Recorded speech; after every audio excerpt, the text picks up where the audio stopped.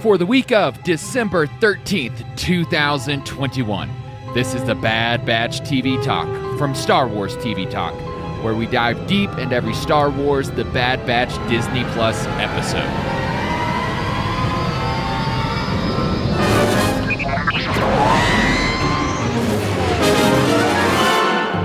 Today, we are reviewing the 6th episode of the first season of The Bad Batch Decommissioned, in which the Bad Batch are sent on another mission by Cid for a mysterious buyer to bring back a tactile droid. Dave, what did you think of this episode?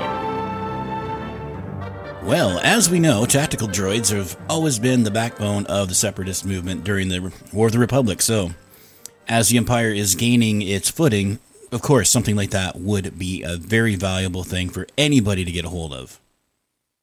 Absolutely, and this obviously comes with a number of issues. There is one little twist and turn that the Bad Batch are faced with in this little episode here. They bring back a couple of classic, or not really even classic, but classic original in their creating, basically from the Clone Wars. But before we get into them, this episode kind of starts with a build-up for Omega, like the last few episodes have, where she's kind of practicing her bow.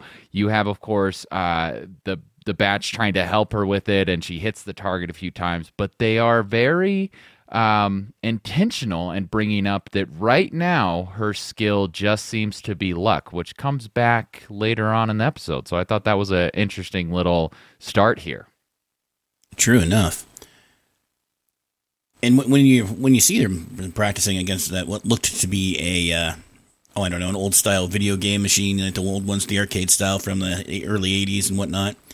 I'm not sure what it was supposed to be, but that's what it reminded me of. But you can see by the spread on the pattern that she'd hit like maybe 2 or 3 times, but out of the other 8 or 9 shots, they were all misses.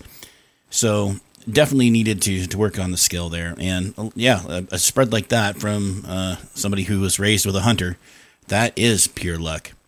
But sometimes luck's all you need.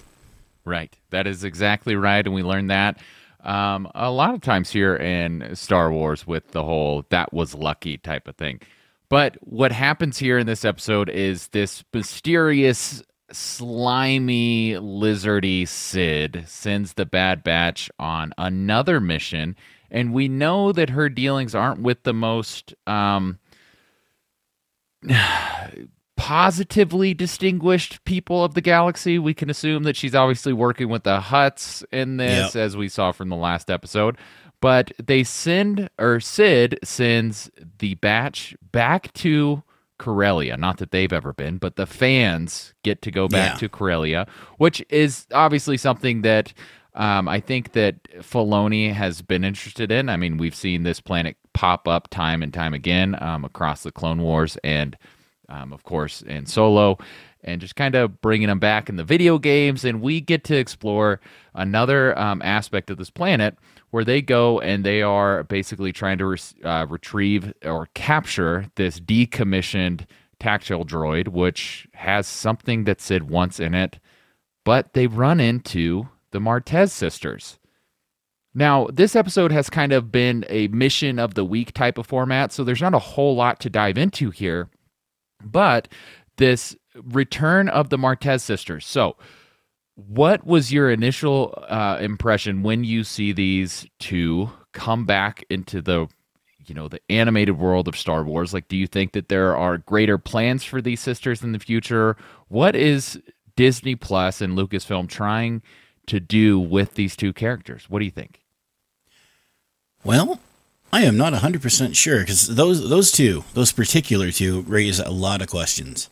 Because when we meet them in the end of the Clone Wars in season 7, they're basically you got a wannabe pilot and a con artist, and then there's sisters, which is what's kept them together. So they got family bonds, and Ahsoka has some dealings with them and kind of gets them going on the right track, because she basically proves to them this is what a Jedi was always supposed to be, not what they had experienced.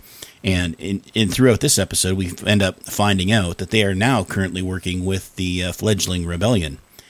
And that brings up a lot of possibility for the characters right there. Sure, we don't because of, time and the fact that things were made years ago, we don't ever really see characters that could possibly be them in the original movies.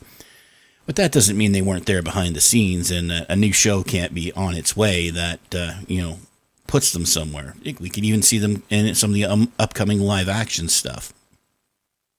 Yep. And that was exactly my thought. So when we saw them pop up in the Clone Wars, they were just kind of, they could have been, I'm not necessarily saying this is where my mind was, but they could have very well just been a character or characters that were introduced to kind of get Ahsoka back on the right track, or served as some sort of device to show that the Jedi are, really diverse in their thinking, that Ahsoka, to kind of go further with Ahsoka being closer to the mentality of like a Qui-Gon Jinn, who believes that the Jedi could be better and, what have you.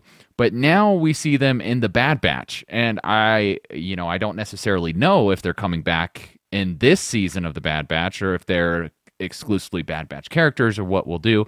But these two seem like very, if they dive into a early rebellion type of series, this seems like a rich duo to explore. I mean, who knows? Maybe we see them in the Obi-Wan series. Like, they could very well pop up in that and be influential characters there. We know that they have this trust issue, which was also a theme here, where they are skeptical of this Bad Batch of clones, where they are very cautious, especially Rafa, and specifically where she's not really wanting to trust Hunter. She's willing to trust him just basically as a means, but she points out to him a number of times that she doesn't really trust them. She's seen these clones go bad. She's seen what happened, which makes me think that they saw their own version of Order 66, or basically what happened after the rebellion. We know that they're, of course, stationed in Coruscant, so they got a lot of exploration to do with these two. They could even get their own spin-off series. Who knows? Yeah, all that's valid. All those options are perfectly valid. I mean, I'd love to see a spin-off series with these two, if not as main characters, very top-tier characters, recurring characters at the very least. For more than 3 episodes. Yeah, and there's been rumors and speculation that Disney is working on some sort of kind of underground. This was, of course, the first pitch of a live-action television series, was an underground, what's happening in the undergrounds of Coruscant at the time. And so maybe these are the two characters that help us get centered in that type of storyline. They can do that whichever way they want. I mean, they obviously have the animation team behind it to make a good and quality animation series. Yep. But they could, again, explore this further in a live action series. And we know that at least in the early drafts of the episode 9 script, that they were going to explore kind of the remains of Coruscant and the underground there too. So there's clearly an interest from Lucasfilm to explore this area. So all of that being said, I like these two, and I'm curious even more to see them because they have been back in this series, and I don't think that that's by accident. We know that this team is very much focused on the design of their series, and they're moving forward and trying to connect the dots, and I think that's a goal of Lucasfilm moving forward. But going back to Omega here, we see that when there's this conflict between the Martez sisters, and then obviously the early upbringing of the Empire on Corellia, that she's getting better with her bow. As the crap hits the fan, so to speak, when push comes to shove, she's getting more accurate with it. She's a little shaky, which Rafa points out, but this is providing a little more evidence that her enhancement might be this adapting quickly or a faster evolutionary process, but just they're putting enough little references and Easter eggs for you to get behind that. Oh, yeah, definitely. It's definitely an easy theory to get behind, for sure. I having looked at this a second time through, I don't think I had any real theories on it the first time, it was just something that it was kind of, for me, it was just there, kind of interesting, but not a focus. So I was more focused on what the whole overarching story was at the time. But going back through a second time, yeah, I can definitely get behind that as a theory that maybe her enhancement is adapting quickly, learning quickly. Maybe there's some enhanced processing ability in her brain that they've put in, not like echoes from the machines that he was attached to, but there's definitely something there that's going to, I believe, probably come out in the next season. Yeah, and this is, Tarkin is willing to kind of pull the plug on the clones, and we have the Camoanians who are very desperate to get Omega back, and I think that's all but confirmed at this point in the series that that's their goal. So that would totally make sense again if this is some sort of enhancement thing where they can show Tarkin, like, look, this is what we did to her. Now any clones that are rebellious or that have been able to fight the inhibitor chip, they won't be able to if we integrate this Omega programming in them. Just a lot of interesting stuff here. This is a character who I would love to see at least make like the science behind it in a live action. So maybe not like Omega herself, that would be sweet, but kind of the science behind it where you have this all adapting clone troop that is just, very Terminator-esque in the Star Wars universe that I would love to see. That would be a great turn. Like, I mean, they explored the whole, okay, here's a stormtrooper that's going to defect and become a good guy with Finn in the latest trilogy. But yeah, let's do an episodic thing where, we explore, like what you just said, a team of clones that have been programmed to adapt, like the Borg from Star Trek, or as you say, very Terminator-esque, and see what happens. We do get a little bit of that from Crosshair in his arc at this point in time. So who knows? Maybe something will come up like that in the future. Yeah, and this episode for me was very much just like getting entertained by all this speculation because the fight scenes, they weren't anything like revolutionary for Star Wars animation. It was just kind of another like, oh, the Bad Batch had another issue. There's another bump in the road. But when you start looking closer at this character, you get these fun speculations, and if you've been listening to me long enough, you know that I love these speculations, and that's kind of what tickles my brain a little bit, so I love doing all that stuff. Which leads us into the next era of speculation, where we have Hunter, who just ends up giving the droid's data to Rafa. Like, he's just like, yeah, whatever. Like, I know we are supposed to be getting paid for this job, but this kind of, he just gives it away. And maybe that's to simply prove that he is different. He's really wanting to prove, because he is, of course, in grief. Like, I think that there's no denying that, where he's in grief of what's happening with the clones. And specifically Crosshair, but he's seeing, his brothers in arms really kind of turn against their friends and family that were established throughout all of the Clone Wars series. Like, that was kind of the point of the Clone Wars, was to build your connection and show the connection between Jedi and clones. And now he's witnessing that all fall apart, and quickly. I mean, for him, it just happened in a blink of an eye, and he kind of really lost his own purpose. And so now he's dealing with that. Like, what is his purpose in the galaxy now? Like, he's obviously not wanting to run forever, but so maybe he's just handing it off to Rafa, or maybe he's even more cautious of Sid and her agenda. Maybe he's becoming aware that something is not adding up.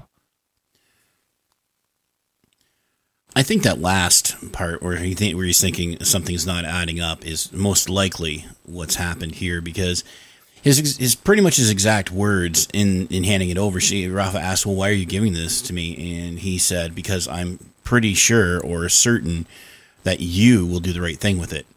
Implying, of course, that he is not sure what Sid's buyer is going to do with it or who it is. Yeah, and without spoiling the future, were these kind of your initial speculations as to why Sid is wanting, this droid, that she has some sort of maybe herself, she's not having some malicious intent, but she's kind of selling to a malicious buyer? Or what was your initial speculation with Sid? That was about it right there. Sid, even now, even going through a second time and knowing where the season's going, you still don't know where Sid's getting her information, even once you get through the entire season. So Sid may be a front person for the Hutts or any of the organizations that Darth Maul set up in previous Clone Wars episodes or anything like that. Or she could just simply be an information broker who's getting paid to get this thing, and she's got this great team of clones that she can put on it, and is almost guaranteed to get her job done every time. It's one of those two, and without actually spoiling how things go about, you will not find out by the end of the season. I don't even know. Well, sweet. That's good to know, because there's a lot going on in this series so far, and we can't end this conversation without talking about Wrecker's little headaches that are going on here. So, the speculation here is that, he's just experiencing a headache. Like, no big deal. He needs to pop some aspirin, or he is struggling with that inhibitor chip. Now, that seems like something that is likely. I think that this inhibitor chip is trying to reboot. And, I hope we're not building up to some sort of tragic ending with Wrecker and the Batch having to say goodbye to him as well, and some tragic ending there. But that's kind of what I'm looking at. Now, is that question answered in this season, or is that something that you still are in the, in asking questions about? Yeah, the questions that you just voiced are the same ones that I had when I first watched this episode. But I can tell you, and you who are listening at home, if you haven't seen this yet and you're watching straight through for the first time like Zach is, you will get the answer to those questions in the very next episode. Well, so they just got to stick around for us. We will be releasing 2 more episodes of our review of The Bad Batch before we take a break and start reviewing the Book of Boba Fett, because that is just a few weeks away. We are so close to the Book of Boba Fett. So you can keep up with us on Twitter at Star Wars TV Talk and by emailing us at hello@StarWarsTVTalk.com. You can find the rest of our shows online at StarWarsTVTalk.com and by searching for Star Wars TV Talk wherever you get your podcasts. And please don't forget to leave us a review. You can find more TV Talk podcasts at tvtalk.fm, and thank you so much for listening. May the Force be with you, always.